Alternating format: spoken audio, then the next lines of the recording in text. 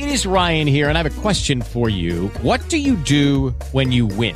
Like, are you a fist pumper, a woohooer, a hand clapper, a high fiver? I kind of like the high five, but if you want to hone in on those winning moves, check out Chumba Casino. At ChumbaCasino.com, choose from hundreds of social casino-style games for your chance to redeem serious cash prizes. There are new game releases weekly, plus free daily bonuses. So don't wait. Start having the most fun ever at ChumbaCasino.com. No purchase necessary. VGW Group. Void where prohibited by law. See terms and conditions. 18+. Hey guys, it is Ryan. I'm not sure if you know this about me, but I'm a bit of a fun fanatic when I can. I like to work, but I like fun too. It's a thing. And now the truth is out there. I can tell you about my favorite place to have fun. Chumba Casino. They have hundreds of social casino style games to choose from with new games released each week. You can play for free anytime, anywhere. And each day brings a new chance to collect daily bonuses. So join me in the fun. Sign up now at ChumbaCasino.com. No purchase necessary. VGW Group. Void where prohibited by law. See terms and conditions. 18+.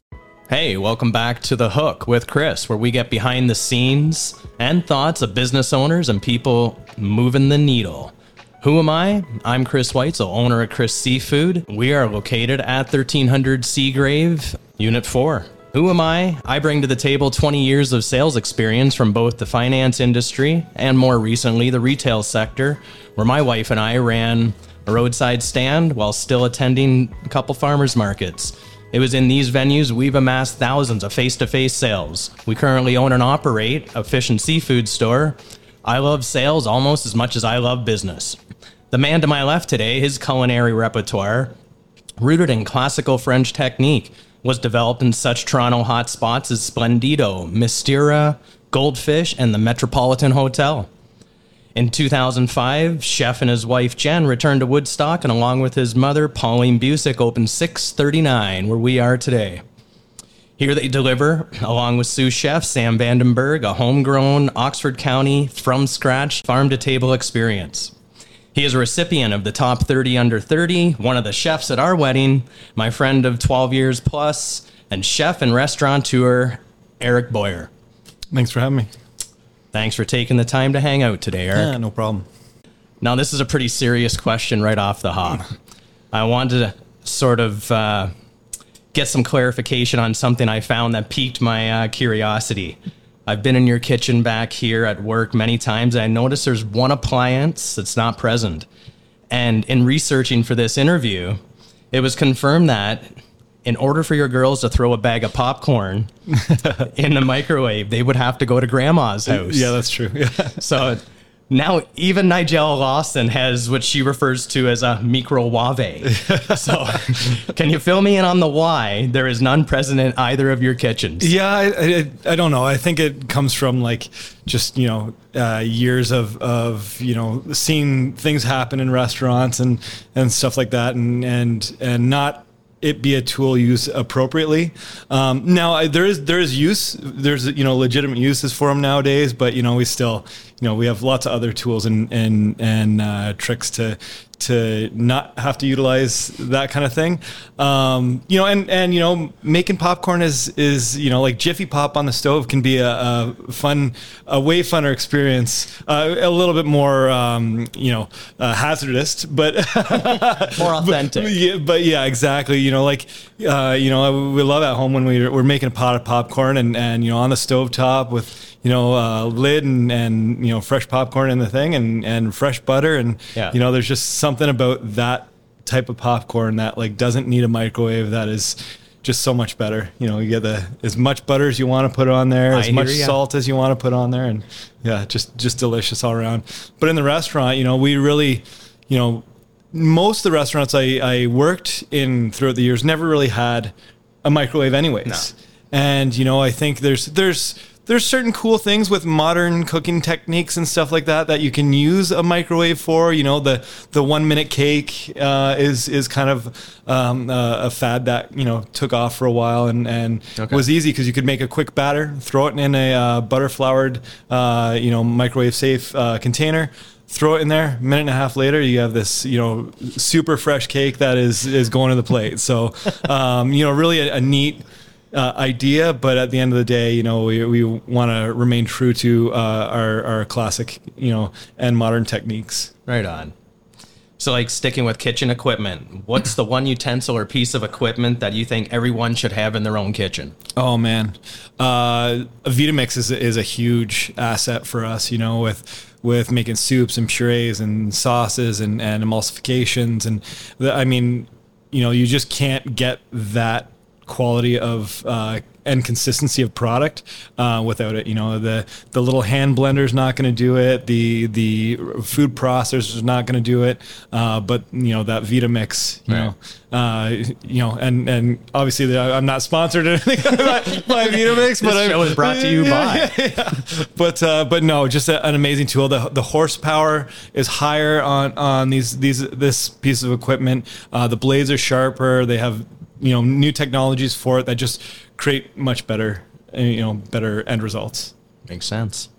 Now let's start at the beginning, going back all the way before culinary school. What inspired you to be a chef, and how did you get started in the industry? Sure. But I know for me that I didn't figure out what I wanted to do, go to college, until the day I was sitting in the guidance counselor's office, scrolling through the brochures for Fanshawe College and seeing financial services. So it's 1997, stock market's rolling. So I thought, well, a bunch of my friends and my girlfriend at the time were going, and why not follow the money become a financial advisor? Terrible rationale, but here we are. But so what got you into wanting to be a chef, Eric? I think one thing that I knew I wanted to do for sure was do something I liked to do. I didn't know it immediately that I wanted to be a chef or to cook or that kind of thing. That did take a little bit of time, but I think where it really started to take shape was at a young age at home. My family, we didn't eat out much. We made a lot of meals at home together. My family background came from a farming family. So, we didn't personally have a farm, but, my aunt and uncle, my grandparents, or my aunts and uncles all had farms. My grandparents had farms. So the big thing was a switch from the tobacco industry, back in the 90s, tobacco got hit pretty hard in Ontario, and so people had to switch. They had to change stuff up. And so a lot of my family were tobacco farmers. Right. So they switched to vegetable farming. I remember working on my grandpa's farm, my uncle's farm. We'd be picking peppers and being in the barn cutting leeks and just stuff like that. So it was really kind of cool seeing where our food came from, where it was a part of, and it kind of at that point cooking wasn't even in my mind. It was just we were picking vegetables, we were planting vegetables, we were doing all that stuff. But really, I think looking back now, that gave me a foundation to what I actually wanted to bring forward.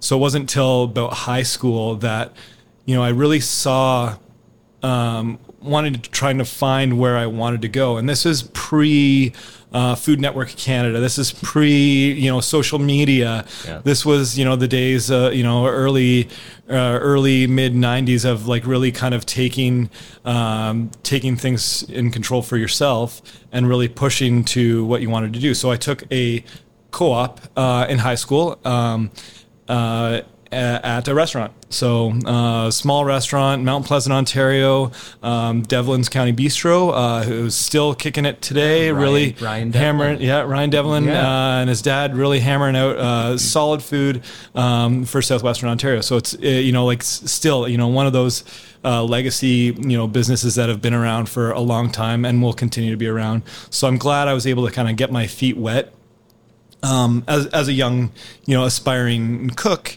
to see what was going on. So, didn't really do a crazy amount there because, you're young and you're in high school, but, cutting up salad, making crepes, doing dishes,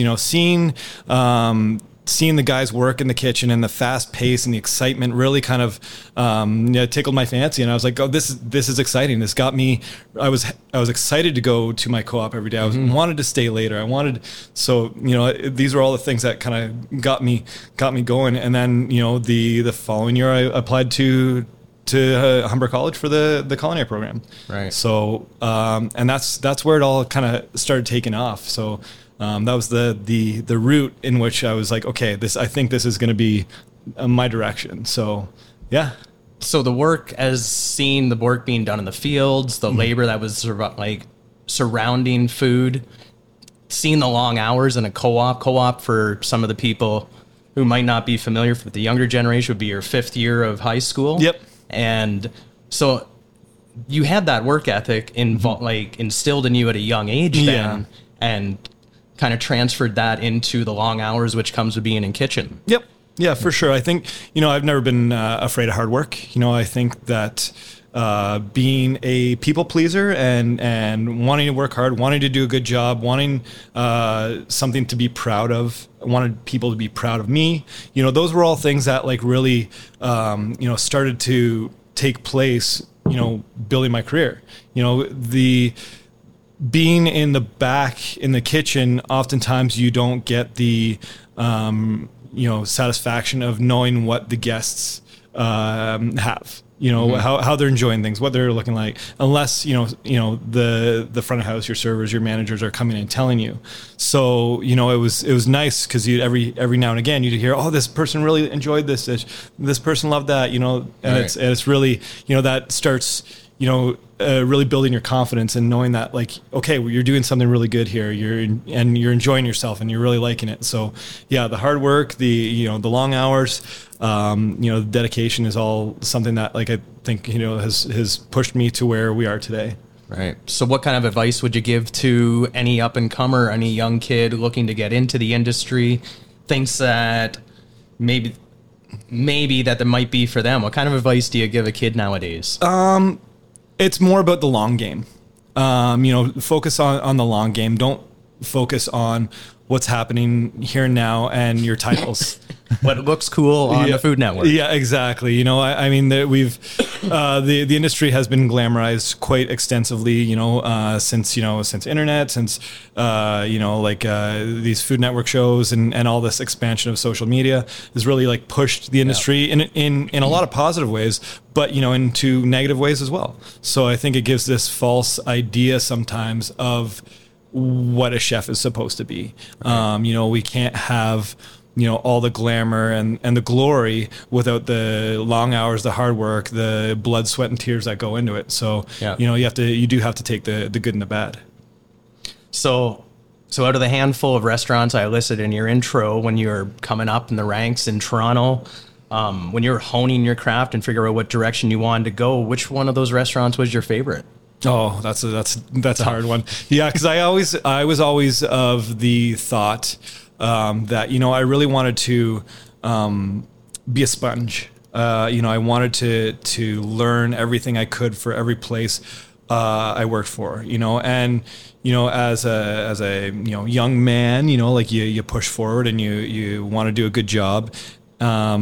So I think, trying to find that one restaurant is really difficult. Mm-hmm. I think, between, I would say between Splendido, Mistura, and another restaurant called Crush Wine Bar, those were like 3 pivotal career moves for me that I learned so much. I had great opportunity, worked with phenomenal peers and chefs, and really kind of,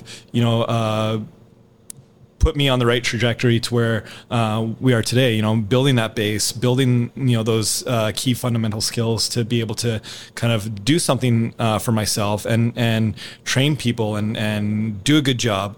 But it also kind of gave me the perspective of who I wanted to be as a chef.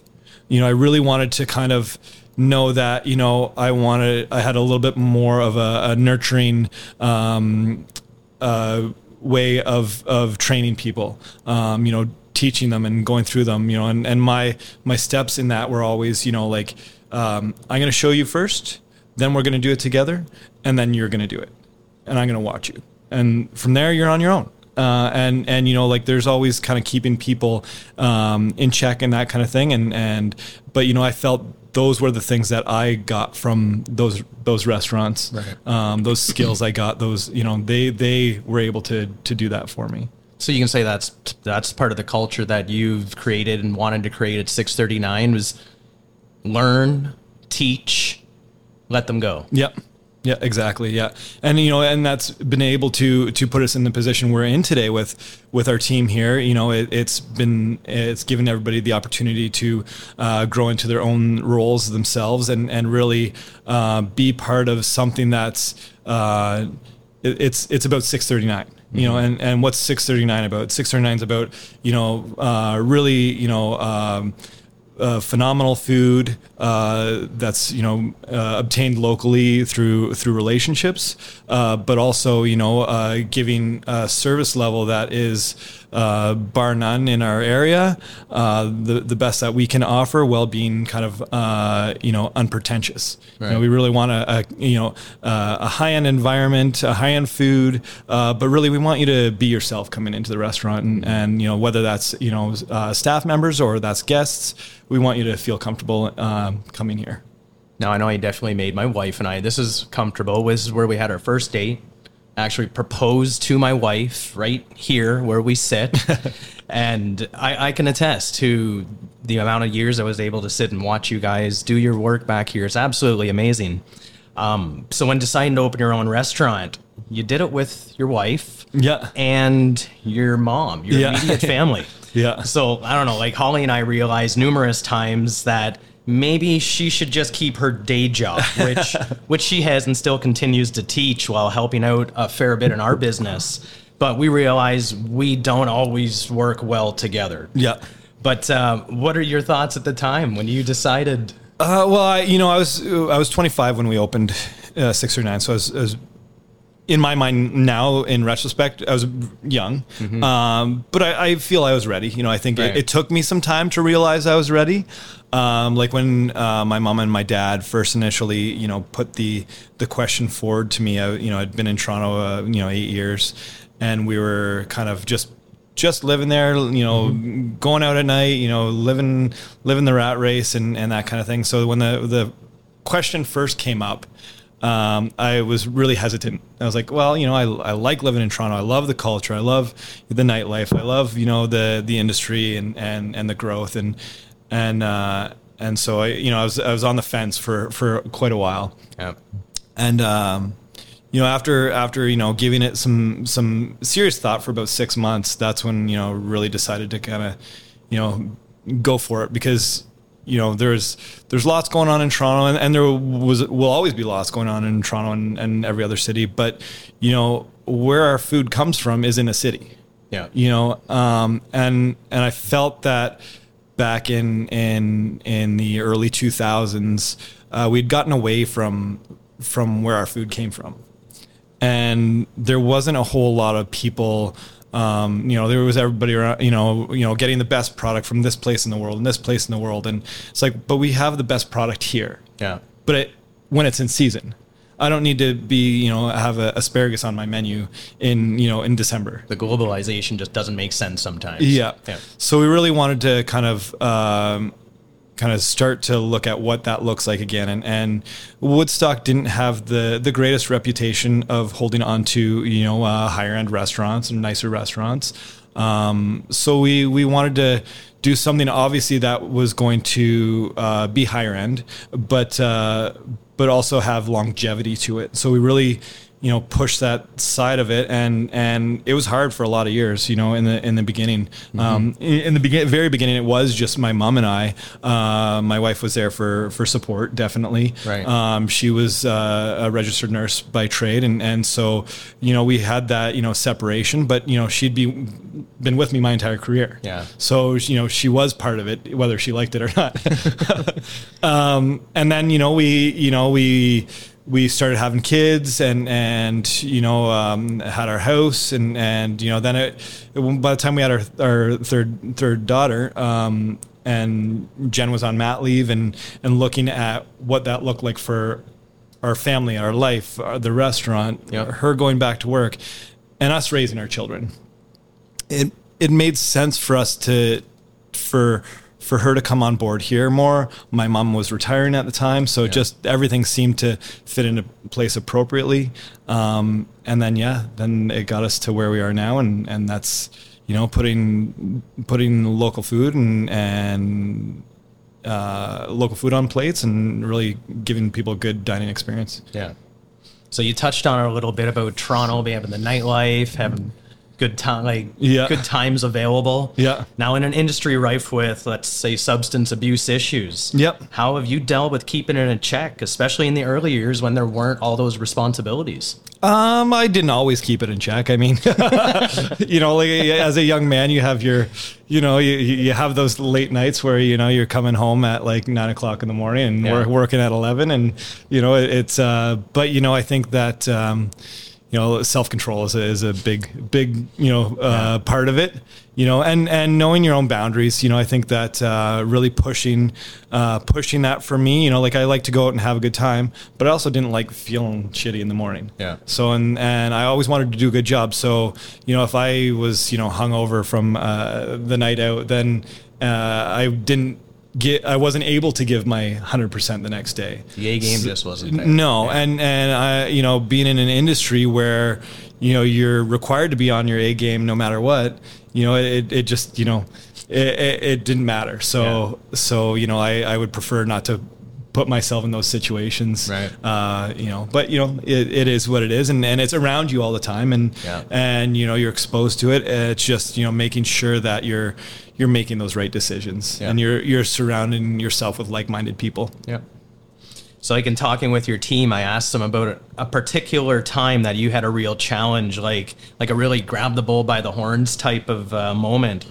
And there really wasn't any hesitation when I asked the guys this. It was like, and it was a few years ago, and I believe it was the night right after your reopening from the COVID. Okay. Which I'm going to touch on later. But that night they're referring to is one where I think it was just you and Josh. Sam was off. Mm-hmm. Another was off sick. So if you remember going back to that at night, can you, why did that night stick out so well for those guys? And you and Josh just crushed it.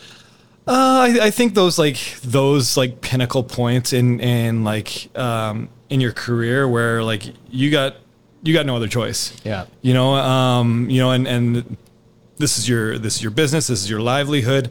You just can't fail. It's your name. Yeah. So really, again, it goes to the team you have and the guys you have and just being able to get through a day like that, a night like that, is like, it comes down to a lot of communication, right? To make it successful and, to have, to be able to have had that happen and make it through on the other side and know that you accomplished it and did a good job and did your best is like, it's really reassuring that, you got a good team and you can really push forward and do a good job. Nice.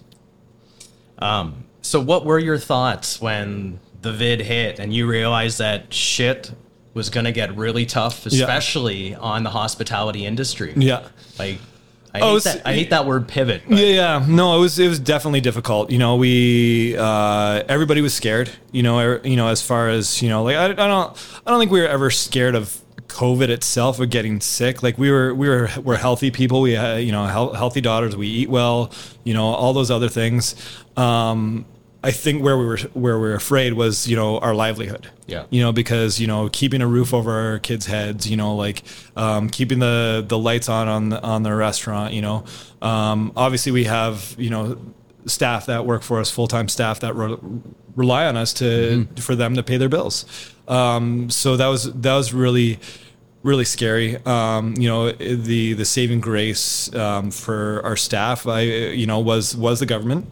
The government help for there, because they were all off. They all decided. We gave them the option. Do you want to take this time off because you can, because we're not open as a restaurant, or we're going to try and do what we can here as a restaurant. So as a restaurant, we didn't turn to takeout because I didn't feel our food is worthy of takeout. No. I don't want to do that. I didn't want to offer something substandard to what we were doing just to do that. So we did take a little bit of time when it first happened to kind of collect ourselves and figure out what we were going to do.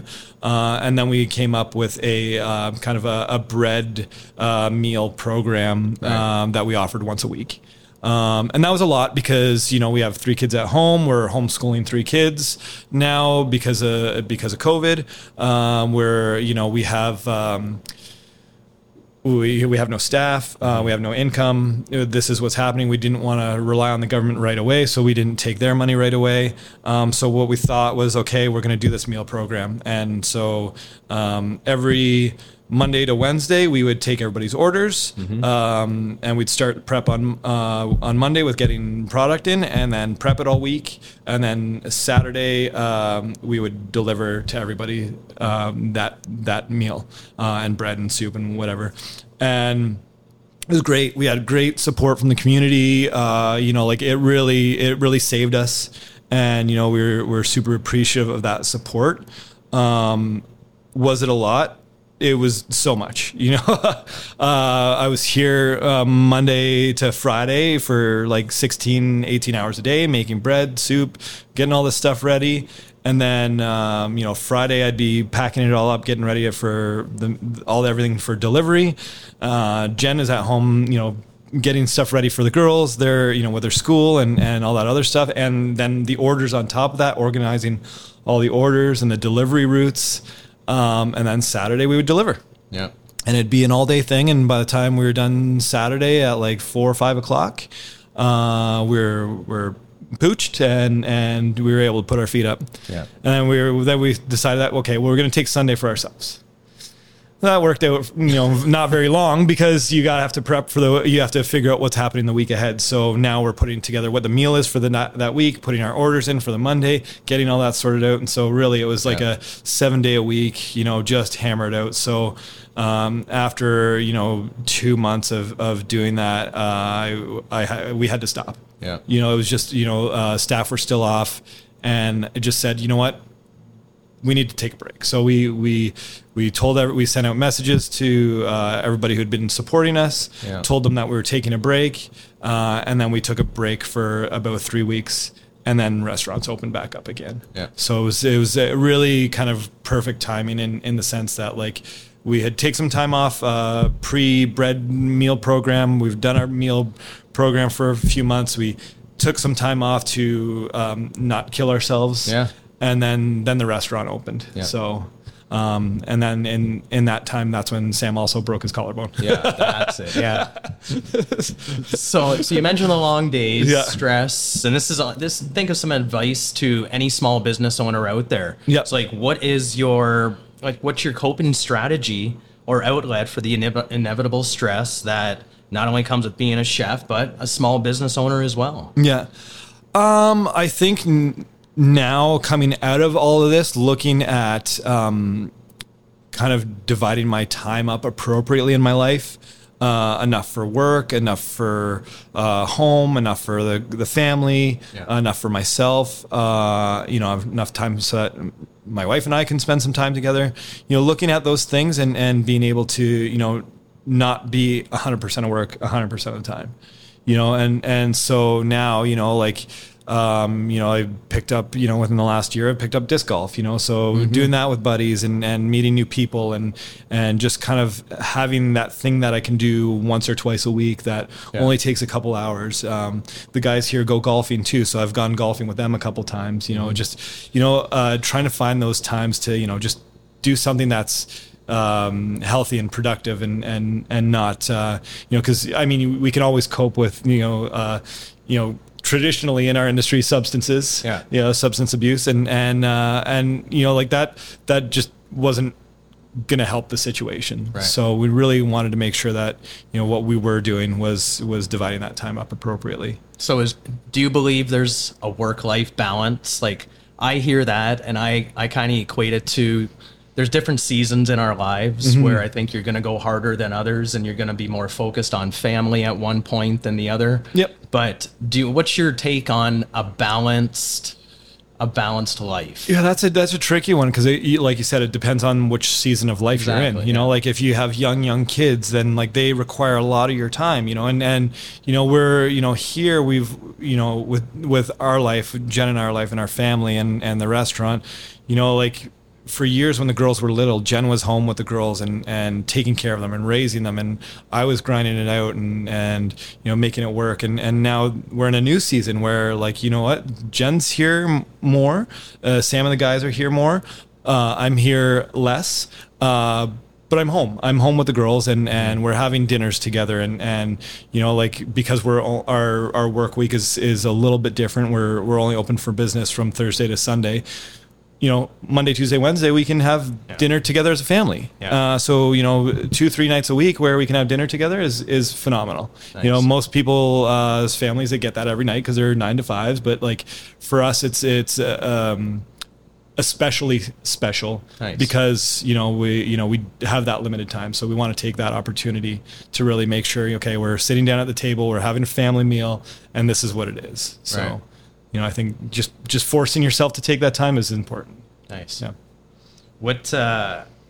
What chef, dead or alive, gets to cook your meal and you actually get to sit down and eat that meal with and shoot the shit with? Oh man, that's a hard one. There's a lot. Now, while you think about that, there's a lot. Yeah. I actually messaged Jen, and this kind of goes in with what maybe one of your favorite restaurants you've ever, because I know you and Jen like to travel, get out to the nice restaurants, like. And so I asked her top 2, and she said Le Bernardin, with, you know, a seafood centric restaurant. Yeah. It truly lived up to the fine dining. And then last year you got a chance to go to Chicago. Yep. And she had said The Girl and the Goat was fantastic. Yeah. And it was a simpler, more approach to food, but it was very well done. Mm-hmm. Yeah, for sure. Oh, it would be amazing to sit and you know, pick, you know, both Stephanie Izzard and Eric Rippert's brains. They're both, you know, amazing chefs in their own merit. Yeah.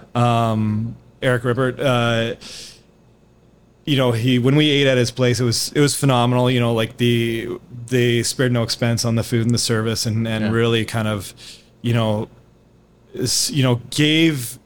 gave you a little bit more insight as to, you know, what we could do as a little place in a rural community, while still maintaining our own identity.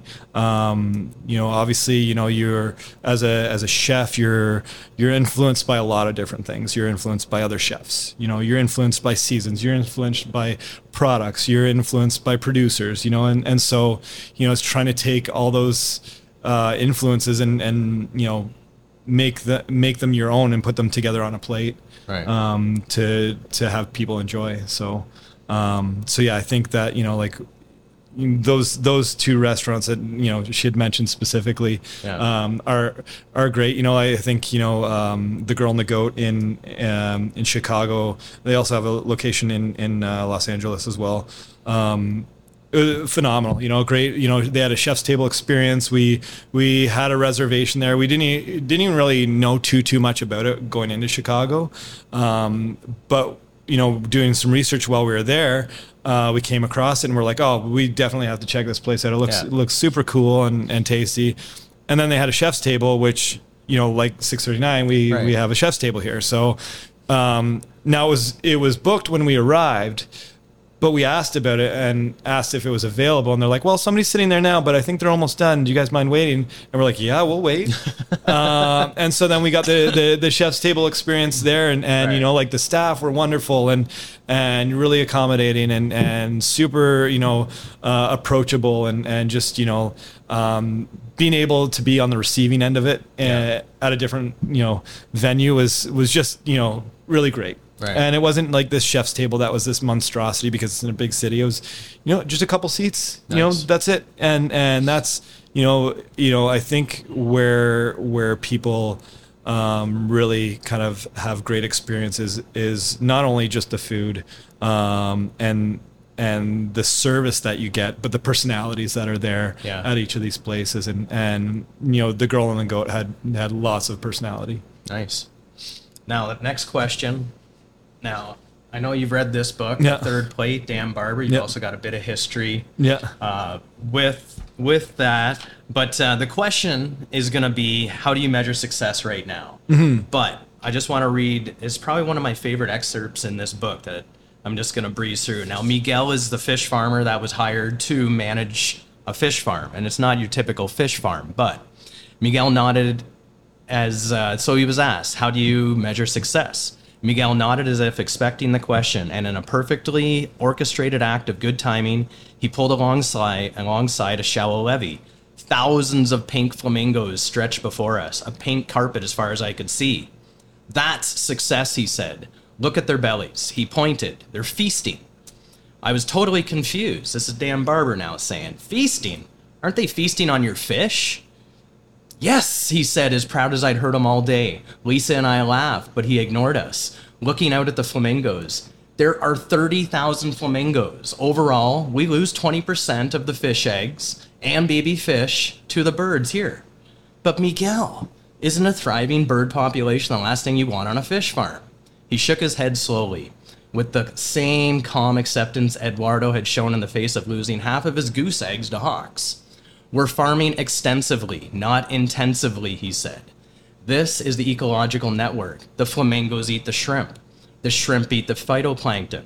So the pinker the bellies, the better the system. The quality of the relationship matters more than the quantity of the catch. Yeah.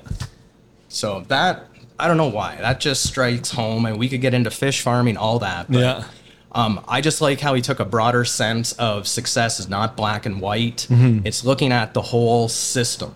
Yeah. So Yeah, there's no truer words have been spoken, right? right. It's really cool. I think that, I would gauge, our success on longevity. The fact that we've been here for 18 years. Our restaurant opened in 2005, and here we are still now, kicking it around. Restaurants aren't profitable. It's got to be a labor of love. It's got to be sustainable for sure. But I think that what we really need to think about is what purpose do restaurants serve? Are they just there to feed our bellies? Or are they there to, bring you joy and bring people together and breaking bread together is such an important part of, our human code, right? Totally. So I think that, taking these things into perspective and knowing that, like, for 18 years, we've been bringing people together to enjoy food and drink and break bread together and have good times, and that's continuously happening, then we're successful. Right. We went on our first vacation as a family, right at the beginning of 2020. January 2020 was our first family vacation, and it was great time. Took us 10 years of our first child being born to go on a vacation. Yeah. But that's not a measure of success. I'd rather, make sure that we live a happy life, eating good food, spending time with people that we love, and just enjoying each other's company with food around us, and being able to offer that in our own establishment, and continue doing that rather than, vacationing every year or going to this place and that place. For sure, I want to go and eat good food around the world. But that's not a success thing. That's self gratification kind of thing, right? So I think that's where our success, I see our success. The fact that we are able to see other people's successes that have worked for us throughout the years, seeing multiple chefs that have worked for us go on from here and become successful in their own merit. Knowing that, like, we've helped other people on their journey to become chefs, and had impact on their lives, much like, the chefs I work for have had impacts on me. So, if we can continue doing those same things and treating people well and being good to each other, I think that's really, at the end of the day, what will, prevail all of us, is just being good to each other. Yeah. So, well, that seems like a good spot to end that here. That's an awesome answer. Yeah, thanks. So anyways, I just want to say thanks, taking the time. Garrett and I got an amazing meal, poached lobster. Yeah. And it's just great to, this being our first podcast, I want to say thank you for giving us the time. Yeah, no problem. This has been great. So again, thank you, Eric. If there's nothing else to add, where can people find you? So we're in Woodstock, Ontario. 639 Peel Street is the location. 639 is the restaurant, and we're here. We're here Thursday through Sunday, and we really appreciate the support of everybody, the community, and anybody who wants to dine with us, and anybody who wants to come back again. We love you even more. So yeah. Thanks. And for the new podcast viewers, Chris Seafood, and anybody living in the Woodstock area, we have a store at 1300 Seagrave, Unit 4 on Seagrave Drive. And also, please follow us on YouTube. As a small business, that's one of the best things that you could do to help us out right now is subscribe, like, and comment if you wish. But main thing is, please subscribe. Follow us on Facebook, Instagram, and TikTok. So that's it. Look out for some of the videos coming out soon in the new year. The podcast will be running every 2 weeks. So thank you very much. I'm Chris, owner of Chris Seafood, keeping you informed of business owners in the area. And remember to keep your meals hook, line, and simple. Thanks a lot.